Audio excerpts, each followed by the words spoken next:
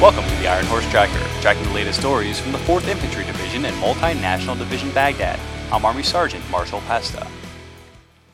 Operation Fard al-Qanoun, known as a surge, focused on adding more boots to the ground throughout Baghdad, including American and Iraqi security forces. Specialist Christopher Herff highlights a new training center designed to continue putting more Iraqi police on the streets of the capital city.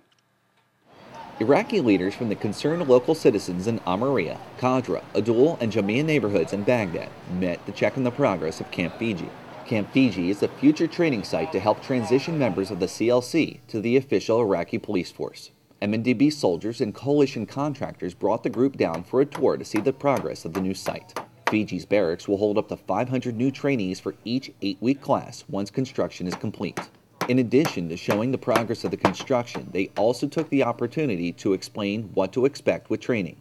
Trainees will wake at 6 a.m. and train until 5 p.m.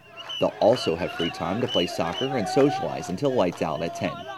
Training includes drill and ceremony, customs and courtesies, and basic law enforcement. Camp Fiji should have classes started by early February, helping to bring more Iraqi police to protect the streets of Baghdad. Reporting for the 27th Public Affairs Detachment, I'm Specialist Christopher Herff, Baghdad. They say a picture is worth 1,000 words. U.S. Army Europe's 12th Combat Aviation Brigade wanted those words to tell the story of their most recent deployment to Iraq under Multinational Division Baghdad. Army Sergeant Chris Seaton tells us how the 12th Cab told their story in one big picture. All right, everybody get in the bird the way they were the first time around. Jim Dietz is a graphic artist who's been turning war stories into artwork for 35 years. Okay, go back and do it one more time. Create one scene from a movie. It is as if you set up a scene that you think is the most important part of many other scenes. The scene he set up for the 12th Combat Aviation Brigade shows aviation soldiers preparing for long and dangerous missions and combat troops getting ready for the flight.